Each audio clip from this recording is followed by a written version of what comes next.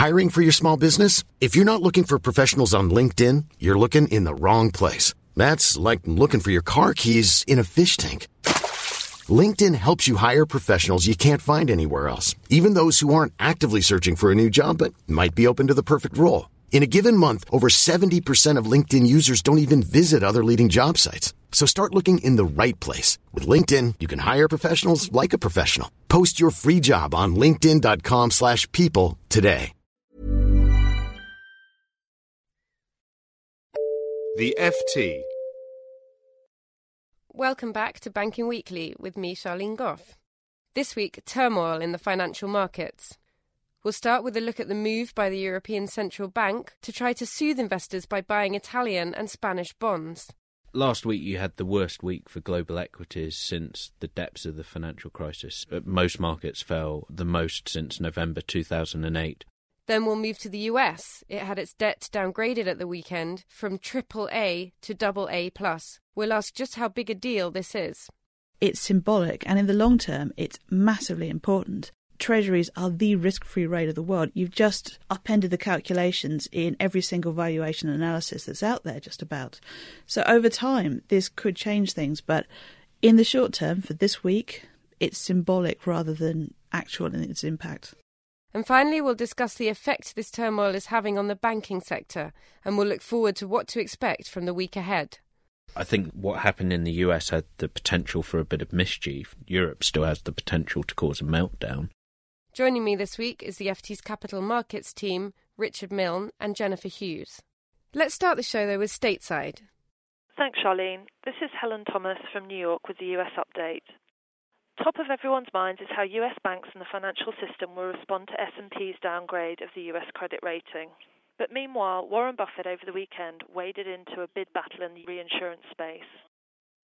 First up, US banks reckon they're prepared for S&P's decision on Friday to downgrade the US's credit rating.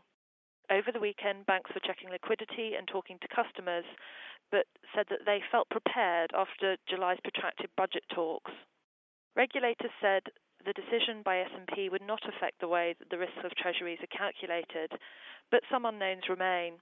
What happens when Fannie and Freddie, as on Monday, as expected, are downgraded by S&P? And how will the move affect the shadow banking system, including the repo market? While market turmoil seems likely to put the brakes on most deal-making, Warren Buffett this weekend waded into the bid battle for Transatlantic Re, the reinsurer that already has two offers outstanding. One, an agreed deal with Allied World, and another hostile offer from rival Validus. Industry bankers say that this could herald long-awaited consolidation in the reinsurance sector, after capacity poured into the industry following catastrophes and firming of rates in the past decade. That's all from the US this week. So let's start with a look at the markets. Richard, obviously it was a tumultuous week last week. Investors have been soothed slightly this morning by the ECB, which has intervened to start buying up some bonds. Is that going to do enough, do you think, to calm nerves, or are we in for a bit of a stormy time? It felt a bit like 2008, didn't it? A weekend of ringing investors who are on holiday and all of that. I don't know. I think you're seeing some very different reactions. You're seeing a reaction in the bond market where Italian and Spanish bonds have rallied on the news. But in the equity market, after initial slight positive reaction, has actually looked rather unimpressed by it. And I think there are big investor worries about the strength of the ECB commitment. And I think undoubtedly we'll see them tested in the coming days and weeks. And could you just give us a bit of a run through over what happened, what the big events were towards the back end of last week, over the weekend? Last week you had the worst week for global equities since the depths of the financial crisis. Most markets fell the most since November 2008. And on Thursday you had an ECB meeting that was sort of built up as being a big event, and Jean-Claude Trichet, the head of the ECB, came out with what Alphaville like to call his Jedi mind tricks of talking about bond buying, but the ECB only ended up buying Irish and Portuguese bonds, which, as they're in a bailout programme already, struck most people as sort of slightly pointless. And caused quite a bit of selling in the market. And so the focus was, were they going to buy Italy and Spain? And also, were Italy and Spain going to do enough reforms so that they would buy? So you had this real dance. And on Friday, you had Italy committing to bring forward its budget balancing a day earlier. And then you had this weekend of talks, culminating last night with the ECB finally deciding to give the green light to the purchases. It's been, again, quite a protracted process. I mean, don't investors just need some decisive action now? That's what investors would like to see. The big theme I would take away from last week was really investors' disgust with politicians, or disappointment at the best. If you look at the US, Washington was very pleased it had made a debt deal, but the markets just said, what took you so long? How dare you play chicken with something quite so crucial? You get to the ECB on Thursday, and whatever the ECB is trying to do, it's not having a great time with the politicians. We had Berlusconi making a speech in Italy that didn't really soothe the markets at all. We've had German politicians, unnamed so far, out on the wires today, basically downplaying the whole debt buying thing. At the moment, the market is looking for a real shock and awe, and politicians just don't seem to want to deliver it. There's a lot being written about how this generation of political leaders are incredibly lacking compared with previous ones, and I agree with Jen. They want leadership and there's none to be found. Half of Europe's on vacation. Jen, you mentioned there, what we saw happen in Washington last week. Obviously with the US debt downgraded late on Friday night, that was cementing the fears that had been around earlier in the week. Was that a big shock? I know it was sort of largely priced in, but it's still incredibly symbolic, isn't it? The timing was a bit of a shock. People had thought that S&P would get around to downgrading the US because before it came to its debt ceiling deal on Monday, before Washington got there, S&P had already said if we don't do A, B and C, then a downgrade will follow at some point. They didn't do A, B and C, so in that way it wasn't a surprise. But as you say, it's symbolic, and in the long term it's massively important. Treasuries are the risk-free rate of the world. You've just upended the calculations in every single valuation analysis that's out there, just about. So over time, this could change things. But in the short term, for this week, it's symbolic rather than actual in its impact. And I think, Richard, you were talking earlier before about how much this increases the risk. I was on a conference call with M&G earlier today, the UK investor, and they were saying, the chance of default for a AAA credit is 0%, and the chance for a AA plus is 0.1%. So in that sense, if you're looking at just default risk, it's playing around at the edges. But Jen's right, global finance, it's a watershed moment, and I think in the future, US assets or US linked assets are 55%, maybe even a bit more, of the global AAA market. If you invest in AAA assets, suddenly your pool of potential assets have just got a lot smaller. But what's this actually done for demand? Because I've read in a few places this morning that it's actually increased for US Treasuries. That sounds a bit counterintuitive to me. It's that last point. Where do you invest? What is the safe haven? It's the same as after Lehman, because everyone thought if US banks were at risk, then people would flee US assets. But instead, the dollar rallied massively as everyone pulled assets back into the US and put them where they thought was a haven. So Treasuries may be AA plus in S&P's eyes, but they're still a haven for everybody else. Is it fair to say, do you think that the crisis that's unfolding across Europe and the seemingly sort of inability of the leaders to get a grip of it in the past few days, do you think that actually has the potential to do a lot more damage to the global economy, not just the Eurozone, than what we've seen happen in the US? I think what happened in the US had the potential for a bit of mischief. Europe still has the potential to cause a meltdown. And where do you think the biggest risks are? There's been some talk in the markets that France maybe could be in line for a downgrade. Are these just people freaking out? Is there much behind those kind of concerns? Well, there's two ways of looking at it. If you look from the rating agencies' perspective, France is rated stable. They both made pretty explicit commitments that they're not really looking at France. But if you look at it the other way round, I saw a note today that on a CDS basis, France now trades wider than Brazil, which is rated BBB. There's a bit of a discrepancy there. It also has one of the higher debt to GDP ratios now, one of the higher budget deficits.